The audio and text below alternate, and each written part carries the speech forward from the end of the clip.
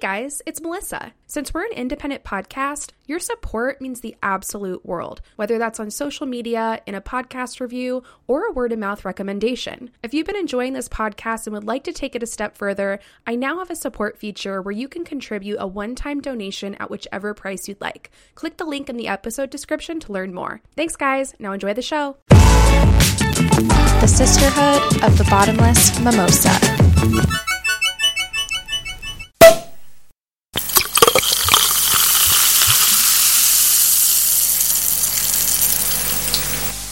Hey everybody, welcome back to the Mimosa Sisterhood podcast. This is your host Melissa, and we are back for another episode of Women and Wine. And I'm stoked because this episode we have a really cool theme that we're doing today. Probably one of the coolest things we've ever done yet on the podcast. And I have an awesome guest who is basically a professional in this theme. So I'm very excited. But before I introduce her, I just wanted to remind you guys that if you have been enjoying this podcast and you love our episodes and you love learning about women in history and wine, please feel free to leave us a review. A 5-star review and a comment review on Apple Podcasts goes a really long way. It's honestly one of the hugest things that can help us get more visibility, that could help us land on the front page of Apple Podcasts, and it's just an awesome way to show your support for the show and let me know that you've been enjoying this podcast, because I've been enjoying creating it for you. So please be sure to subscribe on Apple Podcasts and follow us on Spotify, and tell all your friends how fucking cool we are. I would love you forever. And with that said, let's introduce our next guest host, Callie Biggerstaff, and she's from the Circus Stories podcast. Hello. Hello. How are you? I'm good. Thanks for having me on. Of course. And this is basically the big reveal of our theme tonight. We're going circus style, which who doesn't fucking love the circus? I mean, I like it. I think it's cool. I mean, it has some drawbacks, but you know, it's not, nobody's perfect. Yeah. And circus life is pretty gnarly as far as I know. Yes. But tell us about your podcast. I mean, I think the concept alone is awesome. I remember there was this one circus show that I used to watch on Showtime, and I can't remember what it's called now, but I was fucking obsessed with it. And I watched like 6 seasons of it, and then finally one day they just like canceled the show, and we got no ending and no resolution, and I was like, fuck you guys, like, you can't leave me hanging like that. I've been here for 6 seasons. Oh my gosh. I know, but I got super invested into it, and I was like so obsessed. So when I stumbled across you and your podcast, I was like, hell fucking yeah, I can pick back up where I left off and start living vicariously again through the circus world through your podcast. So thank you. Oh my gosh, you're so welcome. And I take no credit for that also. So yeah, tell us all about your show. So it's called Circus Stories podcast, which Melissa said. But I, along with my co-host Mark, we cover stories from circus history.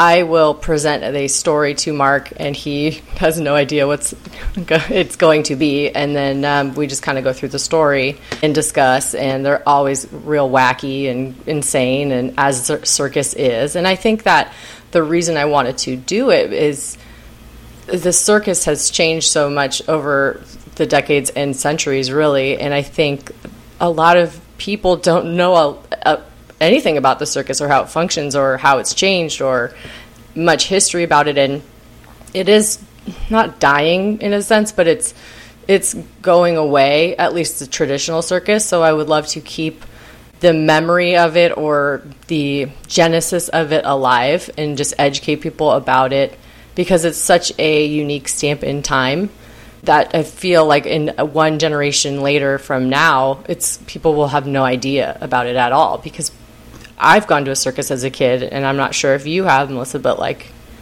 I for sure have. And I can't say the same for kids now at all. Yeah. I was going to teeter into this later, but I think I'll just dive into it now because it's the perfect segue. But I actually have an incredible story about an experience as a child going to a circus. And it's actually not incredible. It could have been a horror story, but it ended up having a really fantastic ending. So I'm going to tell you really quick because it's fucking ridiculous. But basically, when I was a kid, my family and I were in Cabo San Lucas, Mexico, staying at a hotel, like a nice resort, you know, on the beach. And I was maybe 3 or 4 years old, and my parents were probably late 30s at that time. And my parents had, like, made friends with this couple that were also staying at the resort, and they had a little daughter, and she was my same age. And so my parents were, like, hanging out with this couple, and they were shooting the shit and, like, making friends. And the couple ended up saying to my mom, like, hey, we're going to be taking our daughter to a circus that's in town, and we'd like to take your daughter. And my mom was just like, fuck yeah, here she is. Passed me off over to this couple who was from Juneau, Alaska, who'd been known for no longer than 3 hours. And I waltzed out of the resort, headed downtown to a traveling circus had just shown up for the day. And I was at the circus. And something must have happened where, like, a few hours went by and my mother, like, woke up from her coma and was like, what the fuck did I just do? And basically, like, jetted through town to find the circus and came, like, charging through the circus tent. And I was just sitting there happy as a clam with, like, some little toy that I had. But she was, like, mid-anxiety attack thinking, like, holy shit, I just handed my daughter off to some complete stranger to go into Mexico to a traveling circus, and she's 3.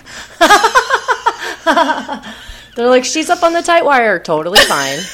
Very chill. Also, just, like, who are these people that just, like, waltzed me away? Yeah, you also aided and abetted for kidnapping of your own child. So that's fine. Yeah, so needless to say, I survived and nothing happened to me, and I was totally fine. And we're still friends with those people today. Oh my god, really? Yeah. They're probably like, I'm so sorry that you allowed us to kidnap your child. Well, they would have taken care of you at the circus. Oh, heck yeah. Well, so part of the reason why I started this podcast as well is my grandfather was a manager of Circus Vargas for 10 years, but prior to that, he would do everybody's programs and, like, promotions. So this was, like, in the 50s and 60s, and there's no digital cameras, right? Like, it's film. And so you would have to photograph everybody at the circus and then print the photos and then, like, create a program. And so he has all this film of, like, a ton of different circuses from, like, the 50s to the 90s. It's insane. Like, the archive of photos he has of a bunch of circuses is bananas. And my parents traveled with the circus when he was a manager because he did promotions and then he was a manager, and then after he left being a manager, he continued to do promotions. But in the 70s, he was a manager of Circus Vargas, and my parents were, like, barely 20. And they weren't married yet, but they hopped on the circus because my grandpa was the manager. So my dad's like, I'm going to go there because my dad's like the boss, basically, or kind of, you know, or a manager. So they all hopped on the circus. Like, a bunch of family members have, like, dipped in and out of the circus. And so they all have these crazy stories. Crazy. And, like, so I was just like, I need to share these. These are nuts. So are some of your episodes literally, like, documentation of what your family knew or experienced? Yeah, so I'll always kind of, like, include a small story from my family at the top of the episode if I can. There's a lot of stories I'm like, I can't tell that story. I can't. I can't do it. But there's a lot of funny stories. Like my parents did concessions. They weren't, like, performers, but my grandma was a trapeze artist, or my step grandmother rather. But But my parents would they have all these just like ridiculous stories of like customers and just traveling, and like this kid stabbed my mom in the hand with an ice pick once, like what? Because he wanted something for free. Like, what the fuck? Who are you life. people? Assistants, like, why not? Like, if you're gonna get up on a giant animal with a huge headdress, why not smoke a joint? Oh right? my like, God, that's hysterical. But when my mom was like 20, she started photographing circus stuff, and she just became enamored with that.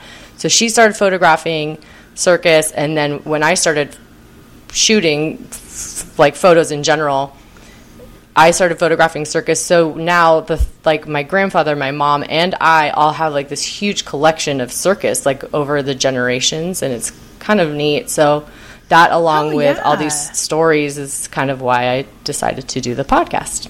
That's so cool, and it's so unique, and like what a cool little thing that your family has, you know? Yeah, it's neat.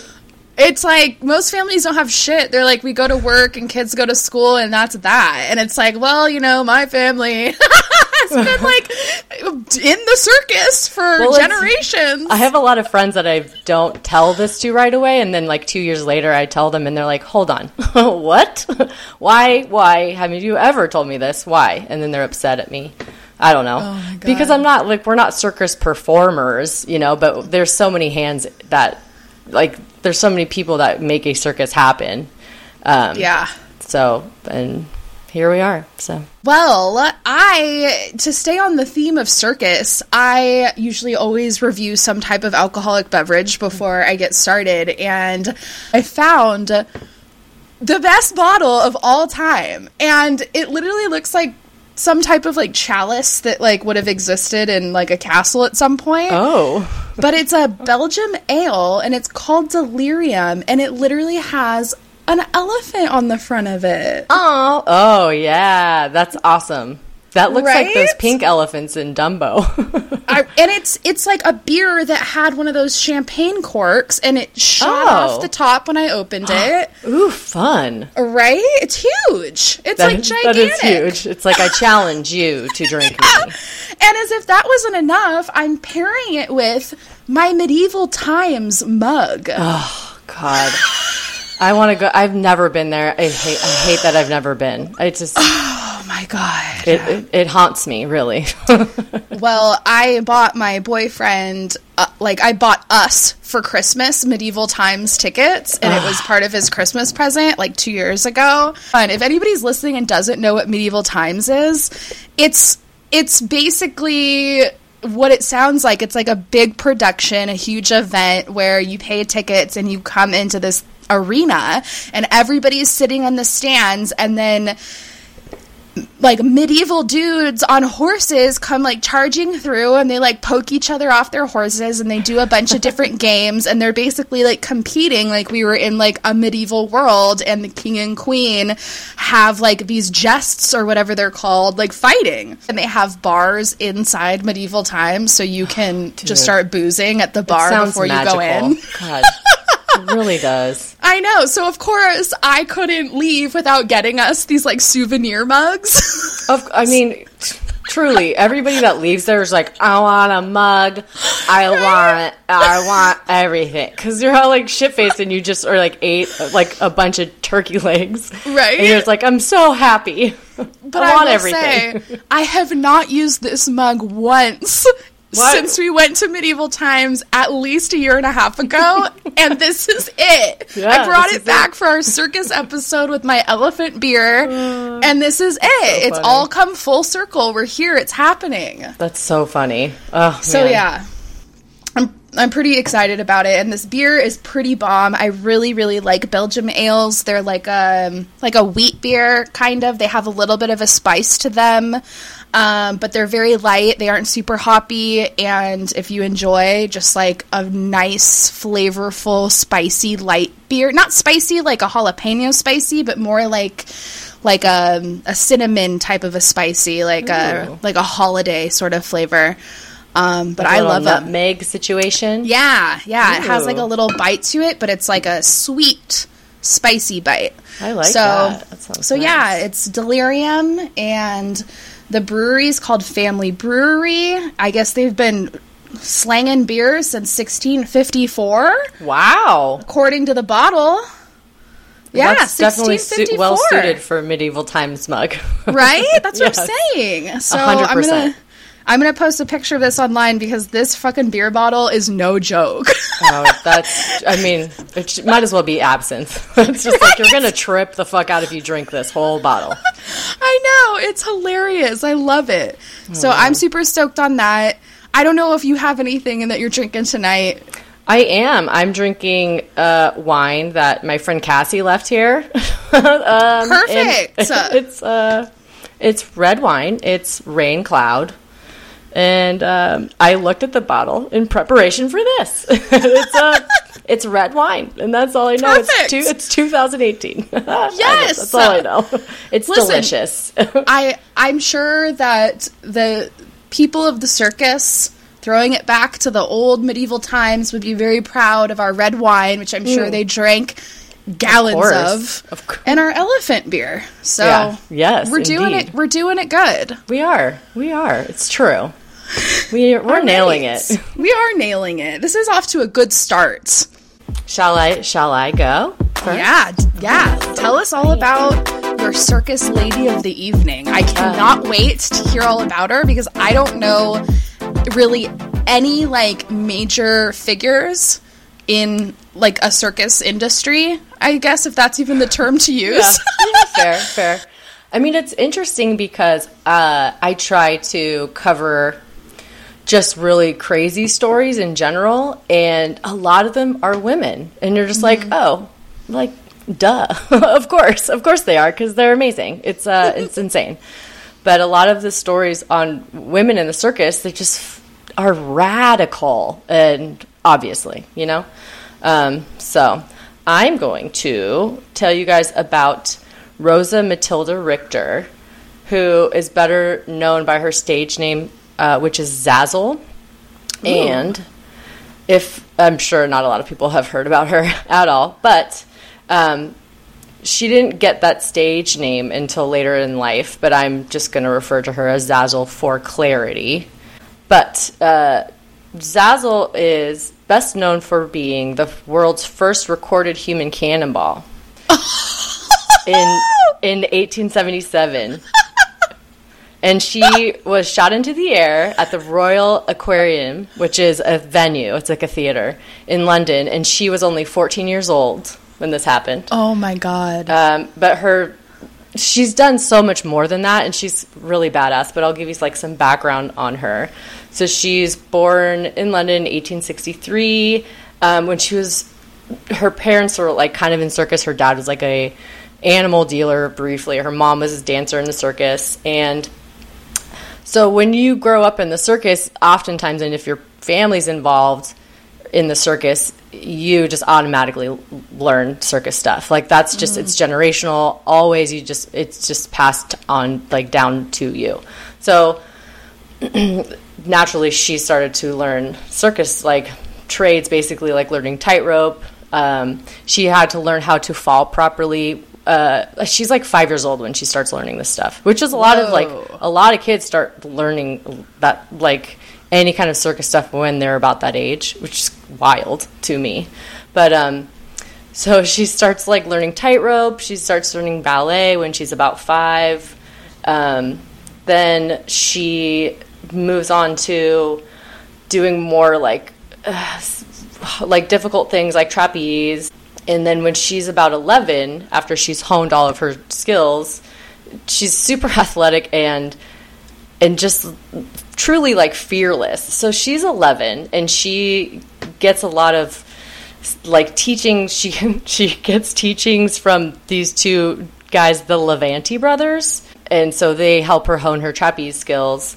But when she's 11, she starts performing what's called the leap for life, which she would quite literally like leap like super far. So she would start at like the top of like an arch of like, you know how there's a big theater and then there's an orchestra pit and then there's the big arch at the top. Yep. So she would start at that arch and then she would just dive down into a net. like 90 Whoa. feet. And she's like 11. not even like attached to anything, just No, free she'd fall? just start there, yeah, and just dive down, like Whoa. swan dive, basically. So she'd like puff her chest out, and she would just like swan dive down, and like sometimes she'd like do a somersault and stuff. But like people are like, oh shit, like she's small, she's 11 years old, and she's just jumping into this net really far, Wow. which is insane. She started to be contracted out from circus troops. So the Siamese troupe had her tour with them. She's touring to Dublin, to Marseille, to Toulouse. She's 12, P.S. But in Toulouse, she falls during performance, and she's injured. And her father, is like, hey, she's 12, and like she's falling off shit. So Yeah. like, can we not do these crazy performances anymore? But her mother, who is more involved in circus as a performer, is like, it's fine. She's fine. This is like, it's part of it, Also, at this point, her parents have become separated. And so Zazzle goes to live with her mom. So her father's like kind of he's saying she can't do this stuff, but she's with her mom. So they're like falling on deaf ears, basically, because she's just like, no, she's going to do it. She likes it. And he's just like, cool, well, she keeps falling. So it's not the best. Yeah. So this is like a point of contention between the parents, her safety. And he just keeps pleading with the wife, Susanna, but she's just like, whatever, she's going to keep doing it. So Zazzle continues to perform. She meets this man. His name's William Hunt, but he goes by the Great Farini. And he has an insane mustache. Like, the mustache is like an inch past his face. It's like, it's fucking insane. It's like insane. in width or like length? Length. Like it's like past his cheeks, an inch on either side. And straight. Like, it doesn't curl like you would picture. Like, it's just straight. Oh, like, God. He looks so insane. He looks like a villain, basically. He looks like he should be robbing a train. He's just crazy looking. So they meet this man, and he invented this spring-loaded projectile. And he's just like, hey, I want her to do this thing. She's perfect. She already jumps off this giant arch and, like, falls into a net. She knows how to fall properly. And she's petite enough, and I have this new apparatus. He patented it, like, whatever. And he never let anybody forget, like, I invented this. This is mine. I invented it. And everyone's like, cool, we got it. Cool. We see your mustache. Cool, we got it. Excellent. So basically the thing that he invented is called a projectile, where it's like a giant spring, and on top of it, it's like a platform where the person stands, and then you pull the spring back, and then it just like launches that person. And then there eventually would be like a mortar that was built around it, which is the cannon that everybody is familiar with today, or some people are. But it's like, that's the human cannonball machine that everyone has seen now. Well, quick question. How Sure. did humans pull the spring back, or how did they get it to like pull back and then launch? He actually would have to pull it back. Oh, and okay. then release it. That's Wow. how this particular thing worked, yeah. Okay. And a lot of people think that cannons, like these human cannonball acts, the person's shot out by like gunpowder, and that's not real because that would blow your legs off. Yeah. But they would like have pyrotechnics around the cannon to give that effect. But Okay. there was never like actual powder in the cannons, because that would make your legs Kill you. explode. Yeah, but that's no good. And Farini had his son-in-law initially doing this act before he went to Zazzle, because he was petite and he could fit inside this thing. It worked for a little bit, but he would have his son-in-law dress like a woman. And then one day he was performing and the dude fell, and then like, I don't know if it's like junk fell out, but like everyone was like, oh, he's a dude. He's not a girl. And they're like, oh, the jig is up. We can't do this anymore. Like, we got it. We're moving on. Like, everyone just found out he's not a lady. So that is hysterical. Yeah, it's pretty ridiculous. So he was just like, all right, we got to pack it up and find somebody else. But Farini sucks, and he's like, I'm going to go to Zazzle. But what he had done was he had already asked Zazzle's dad like 2 years prior and was like, hey, I have this machine, can I stick her in it? And he's like, no. But like 2 years after, now she's about 13, he goes to the mom and is like, hey, I have this thing and like this really crazy act and I want to have her do it. And the dad's no longer around. And so she's like, okay, I'll have the dad sign off on it. And like, we'll tell him she's going to be like dancing or something. Mm-hmm. And so the dad, Ernst, and Susanna, the mother, they both like sign this contract with this guy, Mustache Farini. And then they are like in this contract to work with Farini and have Zazzle apprentice under him and do this whole cannonball act. And then the dad finds out and he's just like, fuck, I said no to you so long ago and now I hate you. Like, you suck. So she's kind of stuck. Like, Zazzle's stuck doing this act, but she's fine with it. Susanna, her mom's fine with it. And the dad's pissed. And he's just like, well, she doesn't live with me. This sucks. I hate that guy. So Farini is having her, like, kind of streamline this act for him. She's 13, and they are basically, he's teaching her how to be stiff in that mortar, in that barrel, because the danger of, and this is like a danger with anybody that's doing a human cannonball, is like you have to be super stiff in there, but then once you shoot out of it, then you have to be loose enough when you fall into a net, because if you're not loose in the net, like much like when people are in like car accidents, and if you brace when you hit something, it like you'll incur more injuries, versus if you're loose, then you won't incur as many injuries. So that's the same kind of thing when you are falling into a net. Once you're like leaping or diving into it, you need to be loose. But she also needs to be stiff within the mortar, like within the barrel, because if she isn't and doesn't go straight up, she'll just smash into the side. You know, so it's like very, very dangerous. And on top of that, she's practicing tightrope as well, and trapeze as well. So they get the act together, and he's still just paying her food and clothes, and then eventually he starts paying Susanna, the mother, like a few pounds every week, which is like $70 a week, really. Like, it shakes out to that.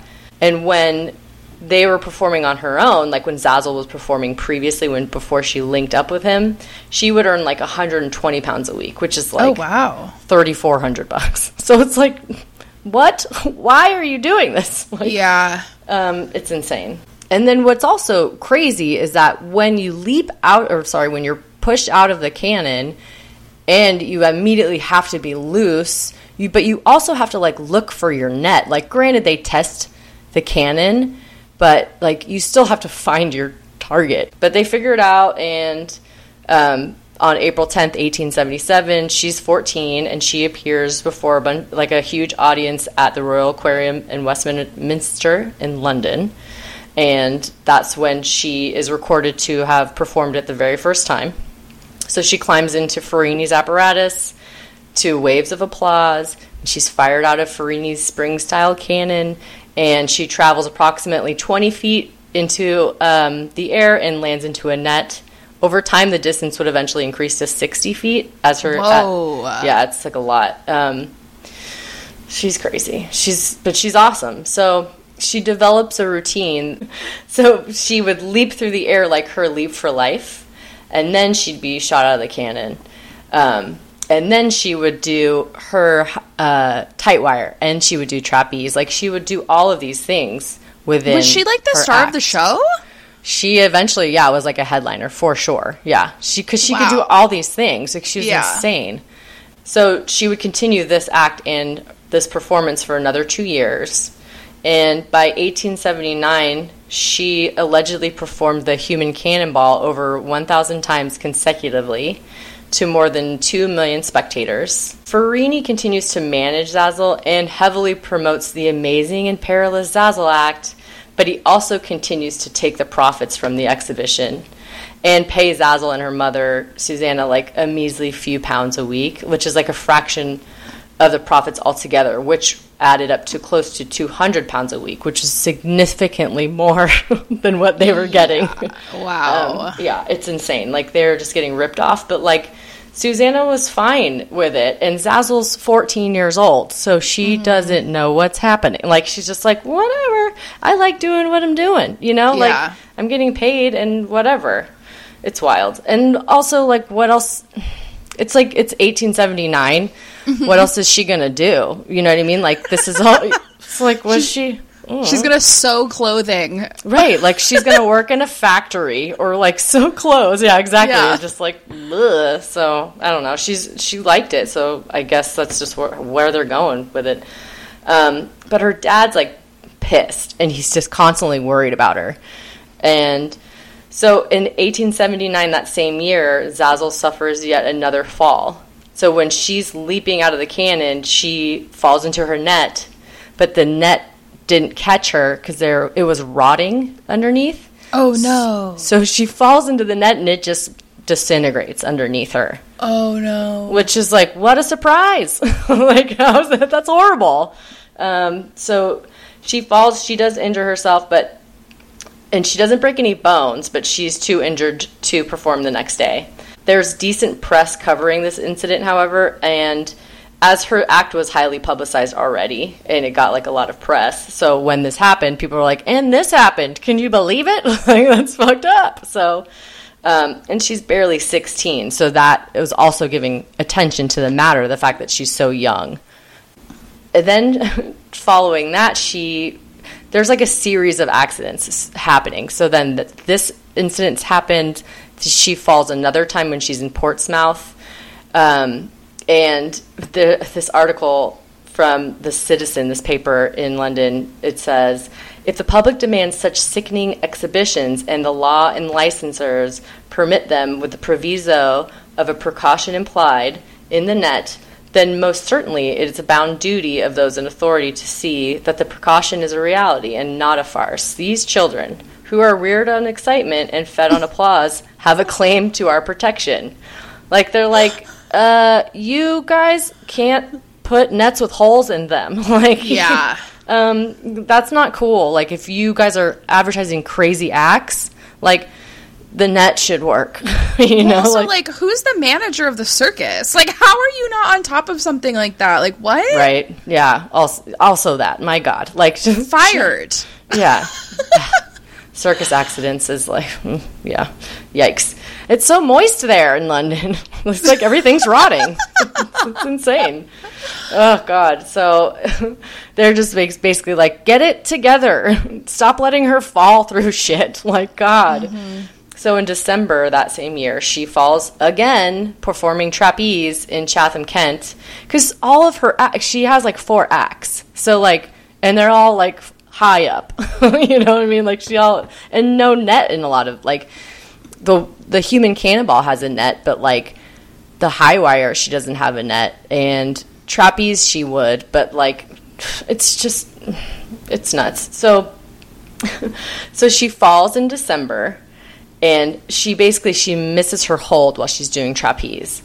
And the New York Clipper, a paper in New York, reports that when she fell, she yells, "I'm killed, I'm killed," before she's carried off, like, out of the ring when she's performing. And then, but apparently she's not seriously injured, so she returns 30 minutes later to complete her trapeze act. I don't think that was her choice.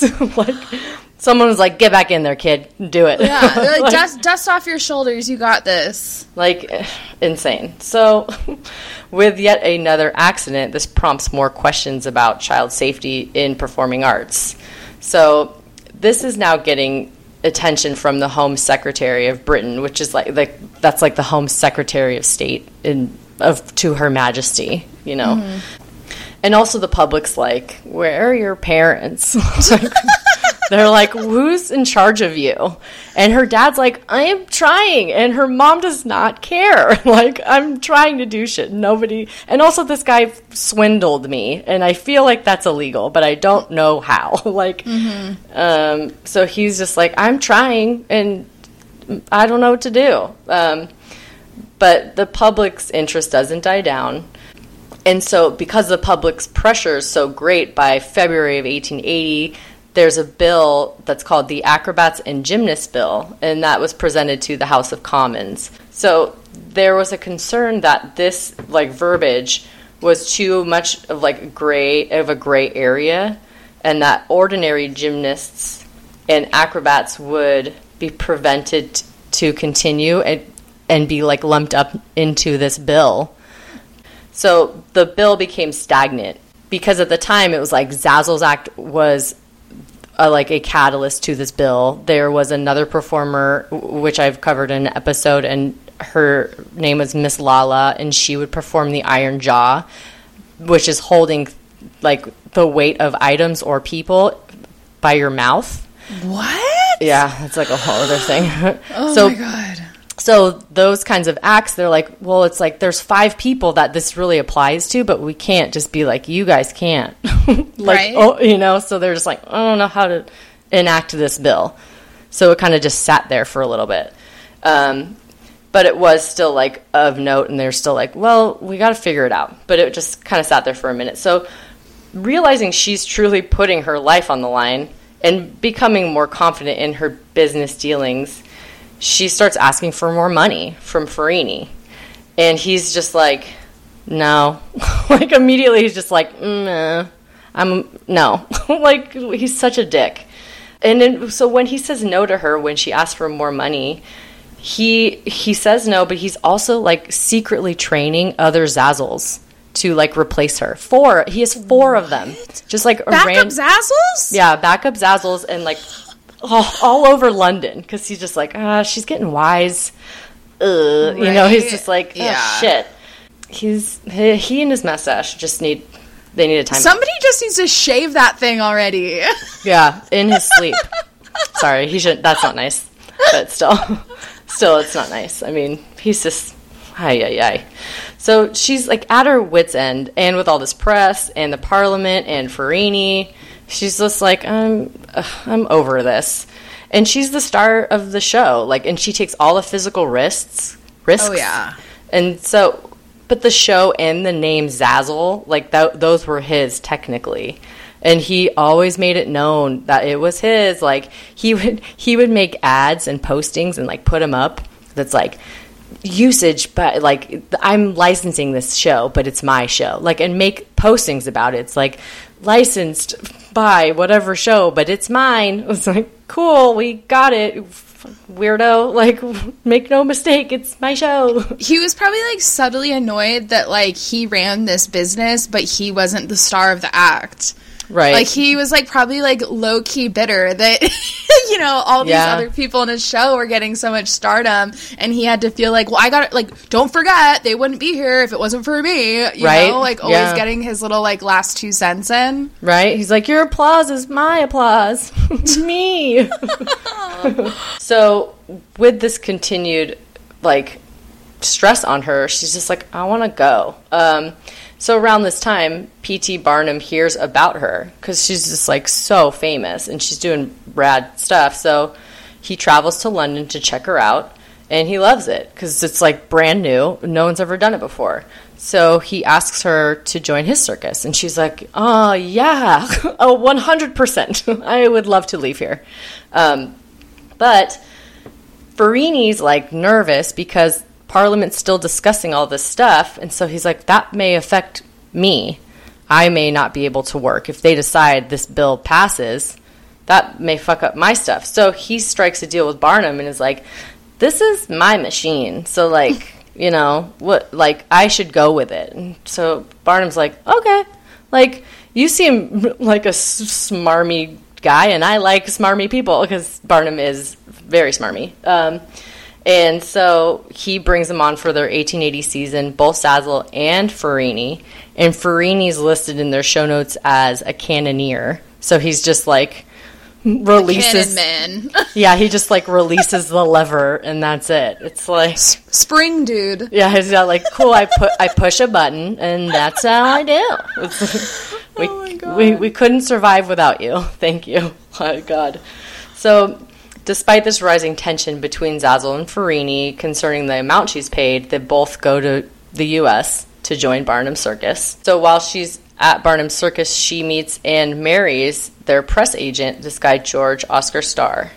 And they head back to Europe because they're like, we're newly married, let's go take a year off. And so 1882, she's just like, I want to not do this anymore.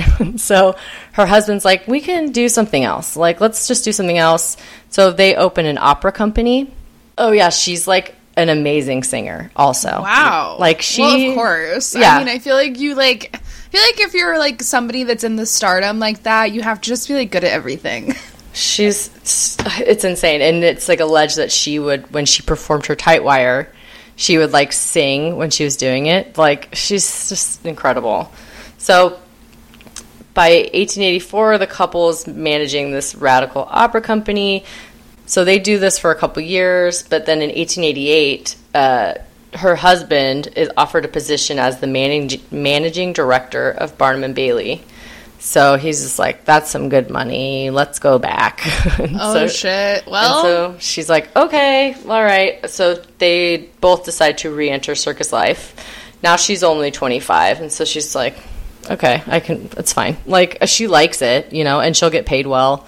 And Farini's like gone now and out of the picture because after 4 years of them doing their own thing, he's moved on. Thank God. My God. Thank God. This guy is insane. What an insane person. So the two of them go back to Barnum Circus, and she continues to perform her Leap for Life, where she just jumps and leaps into a net.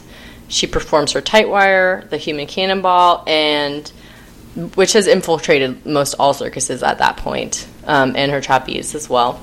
What's rad as during the same time, it's noted that between 1889 and 1891, she also began using her expertise and experience to educate the public and public safety workers about the usefulness and potential of safety nets. So, so she demonstrated like how to use these nets by leaping out of a 4-story building onto a net that was held taut by firemen to show how nets could be used as a safety and life-saving device, namely as a means of escaping from a burning building. So she had advocated for the use of these nets as a lifesaver, and she brought up a number of issues for safety for those living in higher-rise buildings and simply just wanted to pass on that knowledge to her fellow man. So she would do these demos for people and like have like street clothes on and like a hat on and a dress and all this stuff and just jump and just show people like, hey, like you can do this and like jump down and it will save your life and this will save people's life. Like we should be doing these things. Mm-hmm. So that's why we jump into soft stuff. Like, yeah, how crazy. Yeah. So, I mean, yeah, we jump into those bags or whatever, but like that's how they started is they're just like, jump into this thing. That's so cool. Yeah. I was just like, wow, you're excellent. Like, thank you. So in October 1891, she's touring with a circus called the Forepaugh Circus, this gentleman, Adam Forepaugh, and they're in Las Vegas, New Mexico. So she's getting ready to perform her Tightwire. And how it's rigged is the line of the Tightwire is linked at one end of the circus tent, and then it meets in the middle of the tent where her platform is supposed to be. And the platform is held up by 2 poles that are in a V, that like an inverted V, and so they're supposed to be bound together, like braced together in the center, but this day, like, they weren't braced. And so when she got on the platform, she was like, yo, you guys didn't put the brace on to hold these things together at, like, towards the center to, like, secure these 2 poles. Like, yeah, they'll hold on their own, but, like, not with like bouncing and stuff. Like that's not gonna help me at all. So she like kind of looks at her rigging guys and is like, hey, like gives them like a face like, you guys need to fix this. And they think she's like, tighten the slack on my line. So they like pull at it, and she just like falls off the platform. Ooh. And so she falls on the ground, but she's kind of okay, but then the poles fall on her. So one falls on her back, and like, so she's tossed up in the air when they pull, and she falls, and then this one just falls straight on her back, and like they're huge metal poles. Mm-hmm. Like it would just like crush you. I mean, not completely, but just it would crush your back. So the crowd's like freaking out. Kids are screaming. Women are fainting because she's just like smashed by this pole. And so when they finally lift the poles from off of her, she's picked up and carried out. One of the men said it was impossible to bend her straight. And it's like, first of all, don't do that. Like, don't try to bend her at all. Like, don't touch her. Obviously, you're not a doctor because bend her straight is not a medical term. I don't know why anybody's touching her, but any movement, she screams in agony, and she had definitely broken her back. Oh, no. This accident effectively retired her from circus, and she's like not even, she's like 28 at this point. She's young. So she spent several months in a suspended full body cast, and she receives like immediate attention and then is taken back to New York, and then she has to be in that body cast, and she has to like rehab for a long time, but she doesn't go back to circus at all. However, she would continue to be outspoken about safety and safety nets for public life savings. So that was kind of like her focus moving on.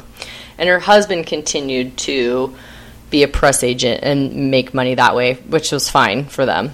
And he retired from the circus business in 1906. Then the two moved back to Europe, and they lived in a home in Upper Norwood in London, the UK near London. And she remained there with him up to and after her husband passing away in 1915.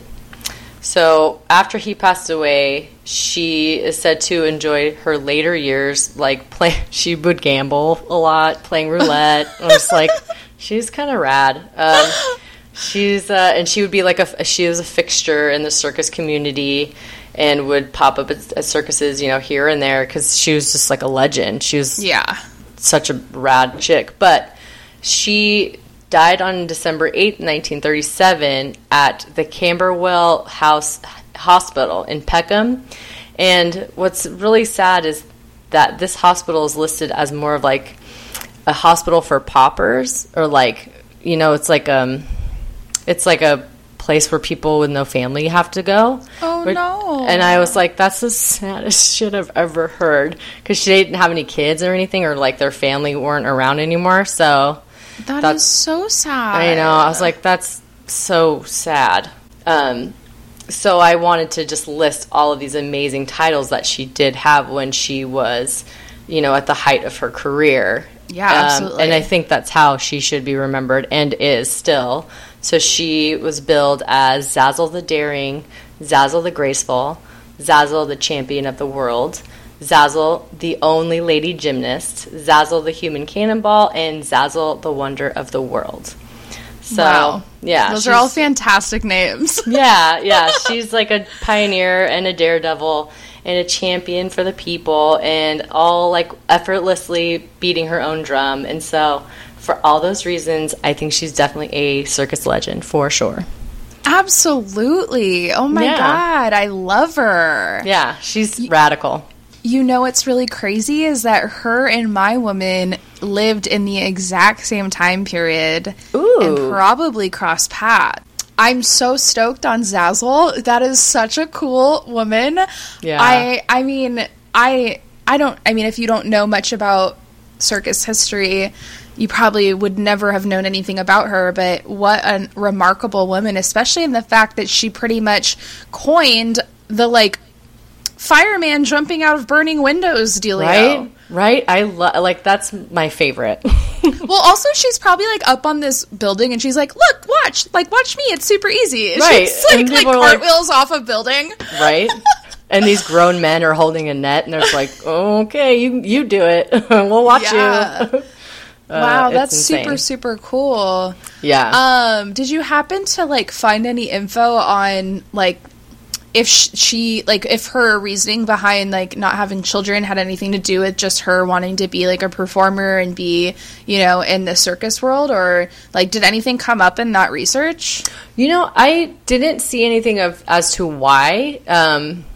It didn't really say as to why. I mean, I would imagine, I mean, this is me speculating, but oftentimes it's, that's not true. I was going to say that traveling is kind of hard to bring a kid along with that, but, like, man, people have kids in the circus all the time, so I don't know. I mean, who knows, really?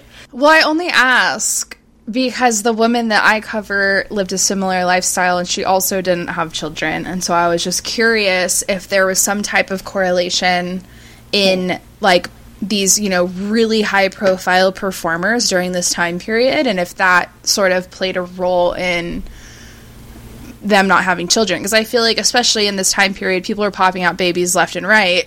Right. So it's kind they of truly like, are. Yeah. For a woman, you know, to go through her whole life and that not be something that occurred, I usually feel like that was a preventative decision that was made, but who knows?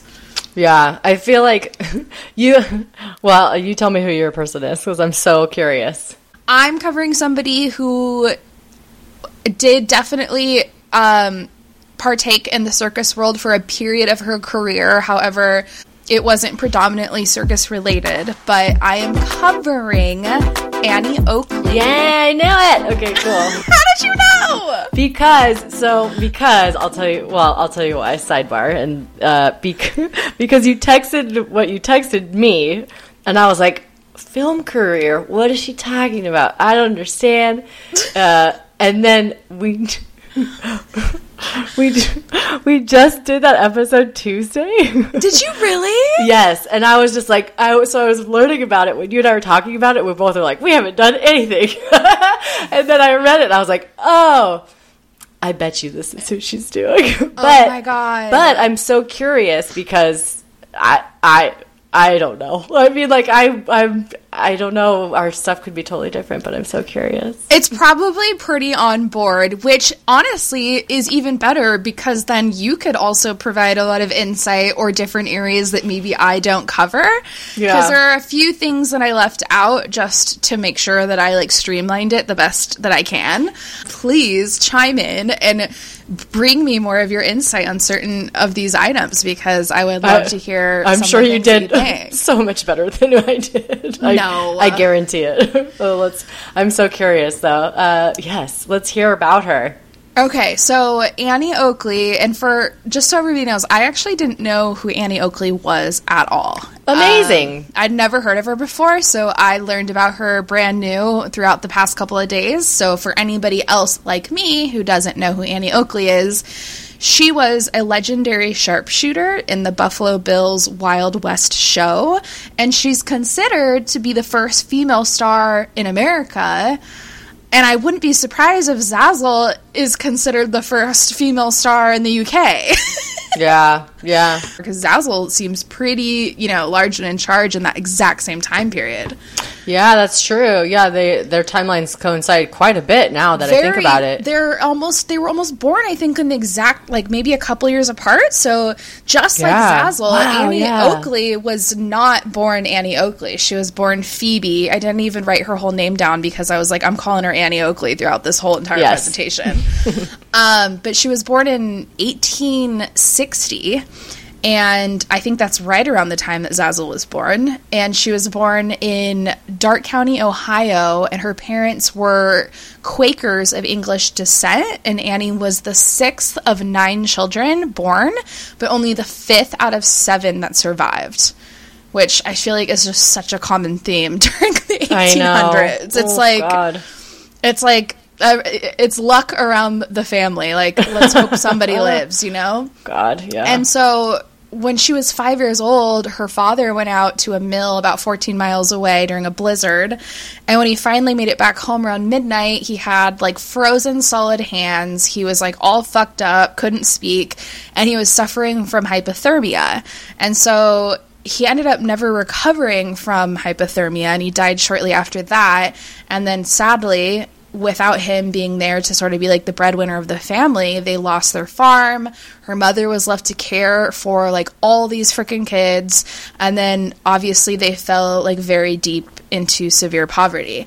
And so to like sort of help the family situation, Annie's mom made the decision to, I guess, send her away to, well, maybe you can help me out on this. They sent her away to a place called the County Poor Farm. Like, what is that? I was like, why would you do that? You just send her away. They're like, you just go to the infirmary and just live there with the orphans. Like, there's like, send her to an orphanage because we can't handle you right now because you're a teenager and you eat too much. I don't understand. Like, yeah, well, so that's what I was wondering. I'm like, what the fuck is a county poor farm? But I guess that makes sense. It was probably just like where they sent poor people, if not poor children, to just live because they had nowhere else to go. And so that's what happened. They basically sent Annie over to this farm, and she was technically hired from the farm to live as like a helper for a nearby family. And the Annie's mom figured that like if they were to send her off to, you know, start working for another family, then it would be like one less mouth to feed and the rest of the family would have a better chance at surviving. So unfortunately, shit hit the fan at the County Poor Farm. And Annie got dealt a really, really raw deal. And she ended up basically with this family who had like promised her an education and that they were going to be like paying her weekly, but they didn't do either of those things. And they basically kept her as a slave in their home. And so she like went through a lot of really severe mental and physical abuse. They threw her out in the freezing cold without shoes. They locked her in closets. They treated her like absolute shit. And she lived in those conditions for 2 years of her life. And so, as I'm sure you know, she referred to this family as wolves. And I find it super remarkable because at no point in her entire life did she ever reveal who these people were. She, for whatever reason, kept it a secret. So their identities have remained completely anonymous. She never came forward to anybody about, like, the horrible abuse that she came forward about it, but she never was like, yo, it was that shithole family over there around fucking, you know, Christmas Lane that abused me for years. I don't know. So that's really interesting, but she referred to them as the wolves, and she eventually escaped the wolves, slipping into a crowded railroad car and making it back home. But when she got home, her mom was like, wait, I still can't take care of you. Like, I'm so happy you escaped, but like, we're still poor and I can't feed you. So she went back to the County Poor Farm and then was able to find work as a seamstress, which is the exact comment that I made to you about Zazzle. You're like, what would Zazzle do if she wasn't in the circus? I'm like, she'd probably be sewing clothes. Which is literally exactly what I pulled out from this story. That's so funny. You have a ton of details that I don't know already. So I'm like, you're telling me. I don't even know it. Okay, so then around 15, Annie basically was like, all right, enough's enough with this poverty shit. Like, we're over it.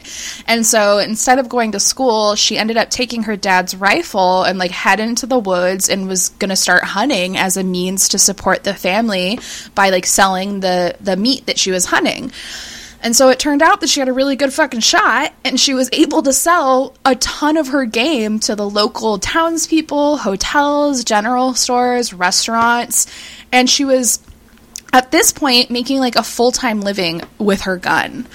And she ended up becoming the breadwinner of the family, and she was able to pay off the mother's farm's mortgage, which cost $200 at the time that they could not afford, and she paid it off with her profits. Wow. So she literally saved her family's lives at 15 years old, so after crazy. She had endured 2 years of like severe abuse, And she was literally in like a fight or flight moment. You know, her dad was gone. The family was suffering. She'd just been abused for 2 years. She's like, fuck this shit. Like, something's got to give. Yeah. And, you know, nothing was working out. And so she just took the reins and was like, I got to do something. And that's what she did. And it worked. And her family survived and she did really well. And at the same time, everybody else in the town was like, holy shit, this young ass girl can shoot a gun. And like, she's selling all kinds of food and making a ton of money. And like, what's going on? This is so random. And like, keep in mind, at this time in the 1800s, it was not at all normal for women to be hunters, let alone operating guns. But shooting was super, super popular among men during this time period, to the point that like it was an everyday like entertainment thing that they did with each other. They'd go around and challenge each other to like shooting matches, not like those old school like cowboy things where you like, you know, draw the gun and shoot and kill, but like target practice and stuff like that. And so turned out Annie was really great at that, but that just wasn't what chicks were doing in that time period. And so in 1875 in 1875 on Thanksgiving Day, the Baughman and Butler Shooting Act was performing in Cincinnati, Ohio, nearby where she lived, and it was starring Frank E. Butler, who had been traveling around the country challenging people to shooting competitions, and he claimed that he could outshoot anybody in those towns. So he was very cocky, he was very confident, and when he showed up to Ohio, he placed a $100 bet that he could beat any of their local shooters in the area. And at this time, $100 was equivalent to like $2,300. And that like was half of her mom's mortgage, right? That's wild. That's like, no, her mom's mortgage was $200. This was $2,300.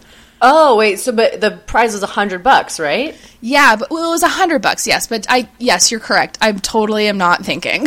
No, but I mean, so technically that's half of their house. That's half of her mortgage, correct. And then in today's terms would have been $2,300, which, I mean, I would be so stoked if I made $2,300 right now shooting a gun. Dude, right?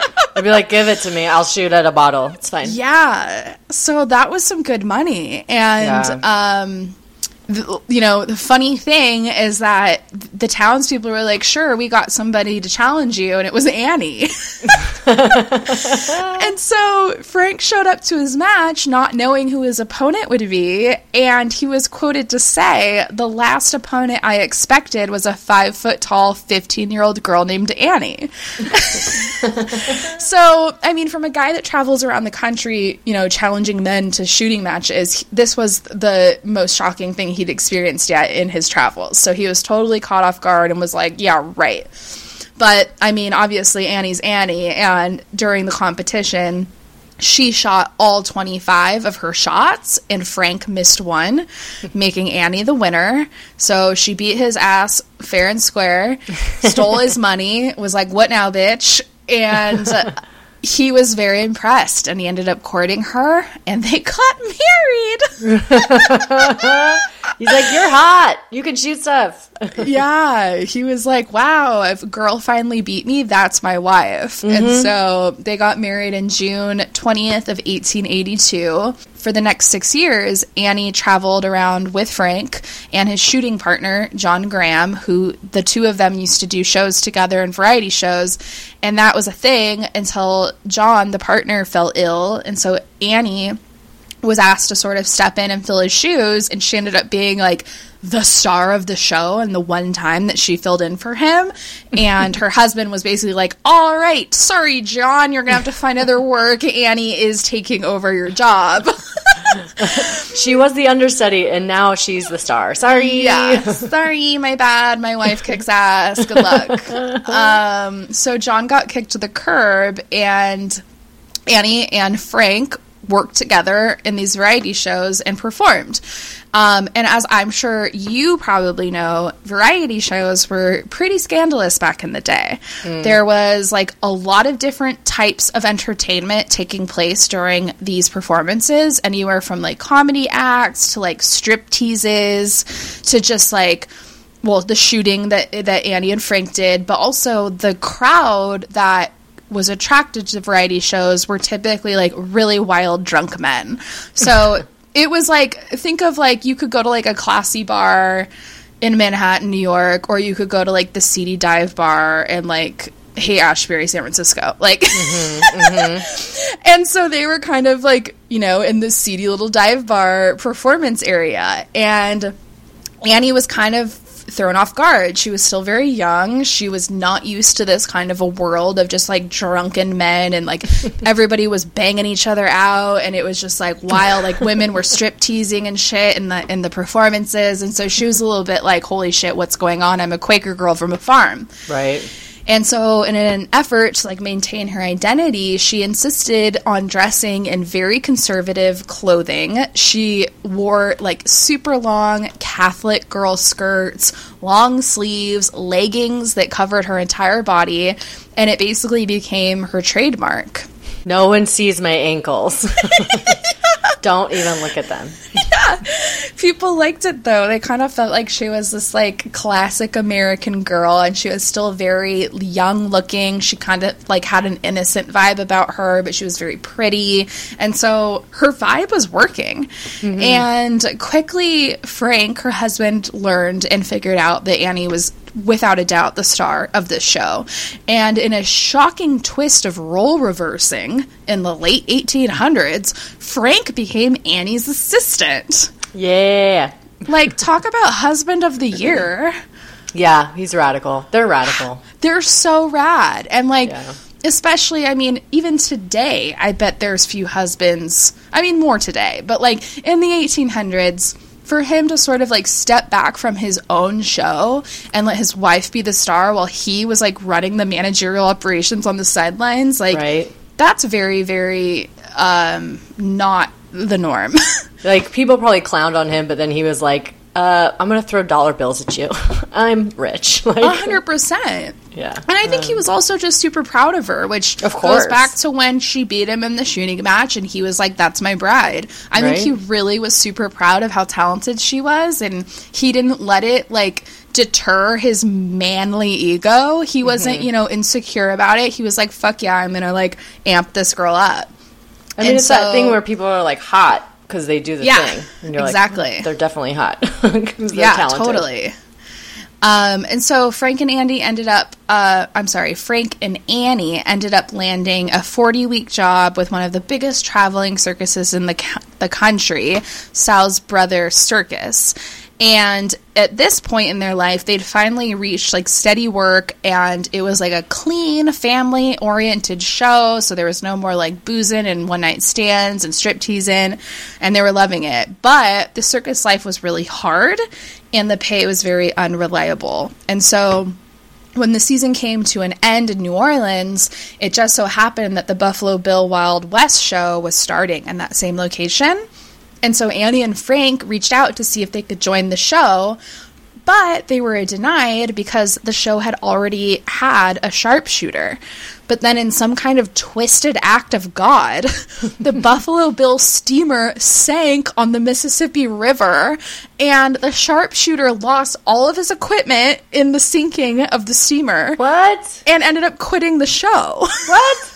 That's hilarious. I didn't read that. That's amazing. So Annie and Frank were offered the job because the Buffalo Bill lost his sharpshooter when that's his why steamer they sank. left, because their stuff got well wet. That's so funny.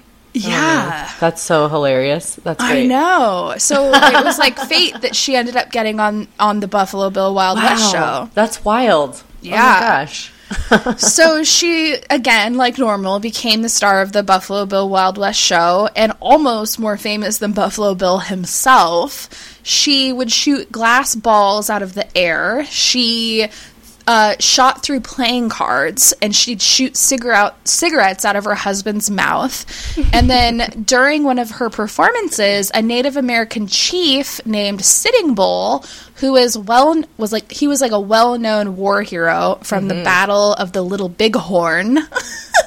Yeah. Saw Annie shooting during a show, and he was blown away by her talent. So he sent her $65 to her hotel room in exchange for a signed autograph. Really? Yeah. Amazing. So Annie, of course, I told you. I'm like, I didn't know any of this. So yeah, Annie got obviously the note and the money, and she didn't accept it, but she sent him like a note back along with a signed autograph saying like, meet me tomorrow, like I don't want your money. Aww. And so they ended up meeting up. They became super, super close friends, and he ended up like adopting her as his daughter. I don't know if it was like an actual legal adoption or more along the lines of like a Native American tradition where he kind of like took her under his wing as like his little daughter or whatever. But he gave her the name Watanya Cecilia, which means little sure shot. And it was a nickname that would stick with her for the rest of her life. So super cute. I fucking love that. I'm like, how adorable is that? 1800s, a Native American chief, BFFs with this white girl who's like a super good like shooter, and then he adopts her and gives her this sick name. Like, right? I think it's like the best. What a cool crew. You and this, like, your husband and this cool, like, American Indian guy. You guys are just, like, cruising around. And it's, like, awesome. I love it. Like, yeah, so amazing. Cool. So things kept going well for her. She ended up in Europe, and she was performing for the Queen Victoria of the United Kingdom. She performed for King Umberto I of Italy, a bunch of other people, and then she apparently shot the ashes off of a cigarette that was held by the newly crowned German Kaiser Wilhelm II at his request. So people were just loving her. They were like, oh my God, what can she do now? Like, they were just like testing, you know, her talents, but she was perfect every time. She never missed a single shot. So she was in front of royals, kings, queens, and she was like literally just full-blown famous. So Annie and Frank stayed with the Buffalo Bill Wild West show for 16 years in total. And then in 1901, Annie was badly injured in a train accident, which ended up resulting in like a temporary paralysis, and she had 5 spinal operations, so Yikes. it didn't go well. And then with that, she ended up leaving the Buffalo Bill show and decided to start looking into less strenuous career opportunities, which landed her in acting. And she ended up on a stage play which was written especially for her. It was called The Western Girl, where she played a character named Nancy Berry, who used a pistol, a rifle, and rope to outsmart outlaws. So right on board with Annie. Mm-hmm. And throughout her career, it's believed that Annie taught more than 15,000 women how to use a gun. She believed that it was crucial for women to learn how to use guns to defend themselves, but also just for mental and physical exercise. And she... They're like, shoot I kind of believe You'll that, like though. it. Like, the mental strength to, like... Yeah, to, like, aim and think and, like, relax and, like, target practice. Like, that shit's hard. Or just, like, break glass. Just, like, you want to break stuff. Here, shoot stuff. Like, it's better Hell for yeah. you. And so she was quoted to say, I would like to see every woman know how to handle guns as naturally as they know how to handle babies. So that, I mean, she was a gun-loving American. Right? I like babies and I like guns. Okay. So 2 years later, Annie found herself in, like, the weirdest legal battle ever. It was reported in Chicago that she'd been arrested for stealing a man's trousers to sell them to buy cocaine. Like you do. Sure. And I guess a bunch of newspapers across the country were printing the story and just, like, sending it out like rapid fire, but it wasn't true. Annie had never done drugs in her life. She doesn't steal, especially not a man's trousers. And at the time that this was reported to have happened, her and her husband were living in New Jersey, so she was nowhere near Chicago when this crime took place. And then it ended up that the woman who was arrested was named Maud Fontanella, who had used the fake name Annie Oakley. Rude. And so Annie, like the real Annie, was pissed. And she's like, fuck all these newspapers for trying to ruin my reputation. Like, you spread all this drama around the country about me that wasn't true. And she was like, you're done. And so over the course of 7 years, she successfully won 54 out of 55 of those cases. Oh, yeah. And landed herself over $20,000 from her winnings. Nice. So she was not fucking around. She's like, mess with me, bitch. Right? I dare you. around the same time, World War I was starting, and Annie, you know, she kind of retired her shooting career. She had been in movies, went through this lawsuit, so she was like chilling for a minute. And so she wrote to the Secretary of War, Henry L. Stimson, offering to fund and provide a group of sharpshooting women volunteers that could fight during the war. And she also offered to teach the soldiers how to accurately shoot their guns. They're like, you're bad at this. You guys want a lesson? Yeah. And then, of course, they shot her down and didn't accept her offer, which, let me say, was her second time reaching out to the government to provide assistance for the war. The first time took place a few years prior for the Spanish-American War, and they denied her services for that too. So she many times had reached out saying like, hey, I'm a really good fucking shot, and I think I could help out. You know, whether it's training your people or bringing in some of my best shooters. And they were like, nah, bitch, we got it handled. So, and she's like, do you? Yeah, right? So I think that kind of sucks because I feel like, you know, she genuinely wanted to, like, make a larger impact for her country, like, on a larger scale than being, like, a famous girl that shot cigarettes out of people's mouths. She was like, you know, I have a huge talent here, and it's been proven for, like, generations at this point. Mm-hmm. And I, like, what, you know, even though I'm an entertainer, like, I actually have something that could really benefit the country during a war, like, the worst thing that could be happening right now. Mm-hmm. And she even offered to fund all of it. And so, kind of a bummer they shot her down. I think if they hadn't, that would have been a really huge staple in her life, something she would have been really, really, really proud of. But I can't say I'm surprised they didn't accept her help. Oh, yeah. Are you kidding? She's like, I'll pay you to teach you. And they're like, a woman? No way. No way. Teach yourself? No way. Yeah. Exactly. So that's kind of a bummer. But, you know, it's the time period. Honestly, they probably wouldn't allow it today. But in 1912, Annie and Frank built a brick bungalow-style home in Cambridge, Maryland, which is now known as the Annie Oakley House. And it was listed on the National Register of History Places in 1996. She continued to set records well into her 60s. And she had planned to come back with intent to star in a silent movie, but unfortunately she experienced another car accident that resulted in an injury. Her health started to decline, and sadly she passed away on November 3rd, 1926 at the age of 66.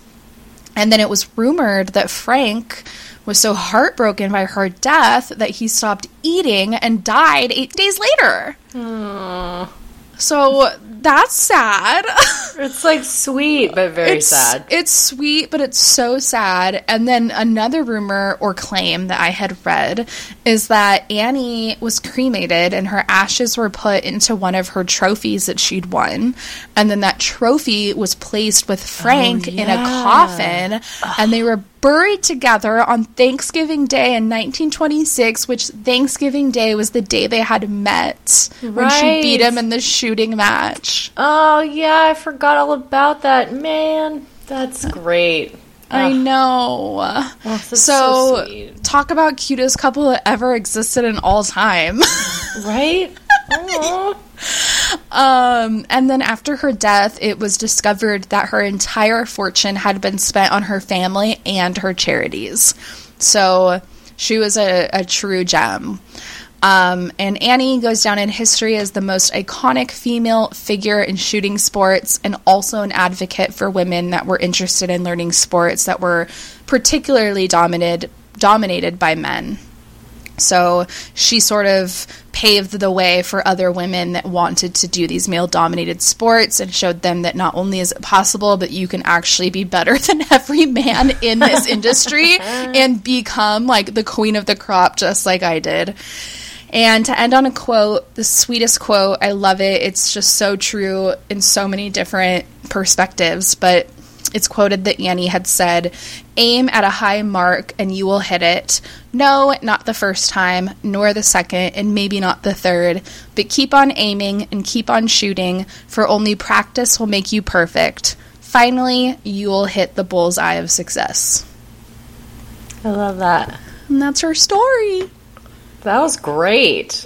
Man, that was way better than ours. That was excellent. I totally forgot about her being cremated and being buried with Frank. I totally forgot about that. Man. That's excellent. I read that and I didn't put that in our episode. You know, the one thing that I can't figure out or never saw was, like, I kind of assumed this, but I didn't see it written anywhere. I imagine that Frank was much older than Annie. Yeah, he was. Because she was, what, like 15 when she performed against him in that shooting match? Yeah, he was 13 years older than she was. Oh, he was 13? Okay, I didn't see that anywhere. He was 13 years older. 13 years older. Mm-hmm. Okay, yeah. I didn't see that anywhere. So I knew that he had to have been older, but I couldn't find out how much older. So, yeah, actually, that's really surprising that she died before him. I know, right? Like, because she was just constantly on the road. Like, they're just like, we don't ever want to stay home. We'll try to, but we don't. Like, yeah. It's wild. And also, I don't know if you read about her dog Dave. Did you? No. What's with her dog Dave? I missed that. Also, I love the name.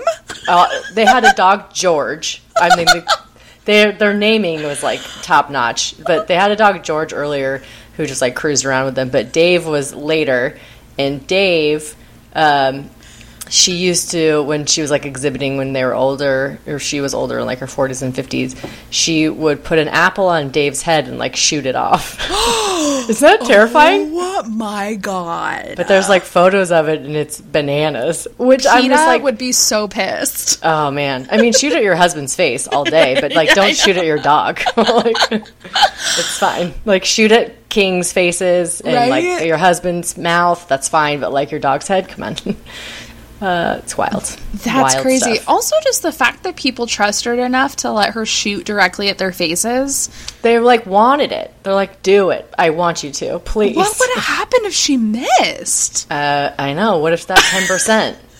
There's 10% chance they'll hit your face. Like, fuck. Like, that's insane. But I think one of the coolest things about Annie, like, she had such a rough go from the beginning. Dude. Like, her life sucked. Like, it was the epitome of, like, everything you don't want to experience during the 1800s she went through. And, like, I mean, even more, like, it wasn't just the poverty. It was like, oh, great, now I'm just gonna get abused while I'm working, trying to, like, make money, a dime a week to, like, help my family out. But I think that, like, those like, I had read this, actually, or I had seen it. I watched a couple different PBS, like, little biographies about her, and these historians had noted that, like, you know, the trauma that she endured as a child, like, she felt a lot of shame for that throughout her life, and she almost used that kind of, like, shame to, like, fuel this competitive, like, I will stop at nothing sort of urge that she had that led her to such great success. And that, you know, she promised herself that she would never end up in that situation again. She'd never let her family end up in that situation again. And it's almost like it fueled this fire of, like, I will fight and I will make money and I will be successful. And, like, that's the only option, because I won't go back to what I experienced in my early life. You're so right. I mean, also, like, she would, like, when they had that Cambridge house and then they were on tour, they, like, rented that house out because they're just like, well, let's make some money on the house. Or she would, like, do shooting engagements on the side to make money. When she was, like, with Buffalo Bill, it's like, dude, you make the most other than the owner of the show. She made the most money out of anybody on the Buffalo Bill. Yeah, but she's like, well, I'm going to do some competitions on the side just because I want to supplement my income, because I never want to be poor ever again in my whole life, ever. Yeah. But then she would just constantly give it away to charity, so, which is amazing. But she just was constantly wanting to and making money for exactly what you're saying. Like, she was just like, I'm never going to be in that place again. I never want to be in that place where I'm destitute and I have no options. Yep. It's nuts. Nuts. Do you think that she ever crossed paths with Zazzle? I feel like I feel like I want to say yes. Maybe they did, actually, because they were on the East Coast, because initially I was going to say no, because Buffalo Bill's such a West Coast thing, but that's not true because it's just Western. So maybe so, you know, because Zazzle was over there for a while. Well, and I imagine that, like, obviously Zazzle was extremely well-known and famous, and you know, Annie was extremely well-known and famous, so even if they didn't meet, they had to have known of each other. Like, they definitely knew of each other, and if we wrote a movie about it, they would definitely be at a party together and talk. Yes if there was a circus movie with ladies and there was like a big party, I picture them being like, hey, I admire you, hello. Right. Yeah. With their cocktails in hand. Yeah, but like Annie wouldn't be drinking, and Zazzle maybe would be. I'm not sure. But yeah, I feel like in my brain, I'm like picturing a very like Gatsby kind of situation, even though that's not time appropriate, but it's fine. Truly, like the 1850s to the 1900s is like there's a lot of big, like well-known circus names that I'm sure cross paths or at the very least knew about each other. And those two women, I would love to think that they were friends. Right. I don't know. But they're like, you're rad and I'm rad. Let's write letters to each other. Right. Oh, that would be a dream. Oh, man. Well, so fun. That was amazing. Man, right? You told me stuff where I was like, I totally didn't know that. That's incredible. And I just love that her and Annie were just killing the game in the 1800s together, side by side, across the ocean. Like, how cool is that? Well, and also, like, God, to be like a female performer at the time, you have to be so, I would imagine, be so brazen and so, like, clearly there's no, like, safety regulations. So you have to be, like, your own advocate all the time. And granted, like with Annie Oakley, like she's shooting at people, but she still has to like create a safe environment for herself. And same with Zazzle, it's like, and you have to like ask for what you need, and like how terrifying in that time to be can I get money though? Like, and they're just like, no, or like, can I have a safe, like, can my net not have holes in it? No. Yep. Okay, cool. Like, it's nuts. And just like for both of them to be so successful is amazing to me. And also just be such female advocates along with that, you know, and role models is, I mean, fuck, we're talking about them like almost 200 years later. It's insane. So yeah, they're totally like, they're like the Kickstart of rad girls in the world. Yeah.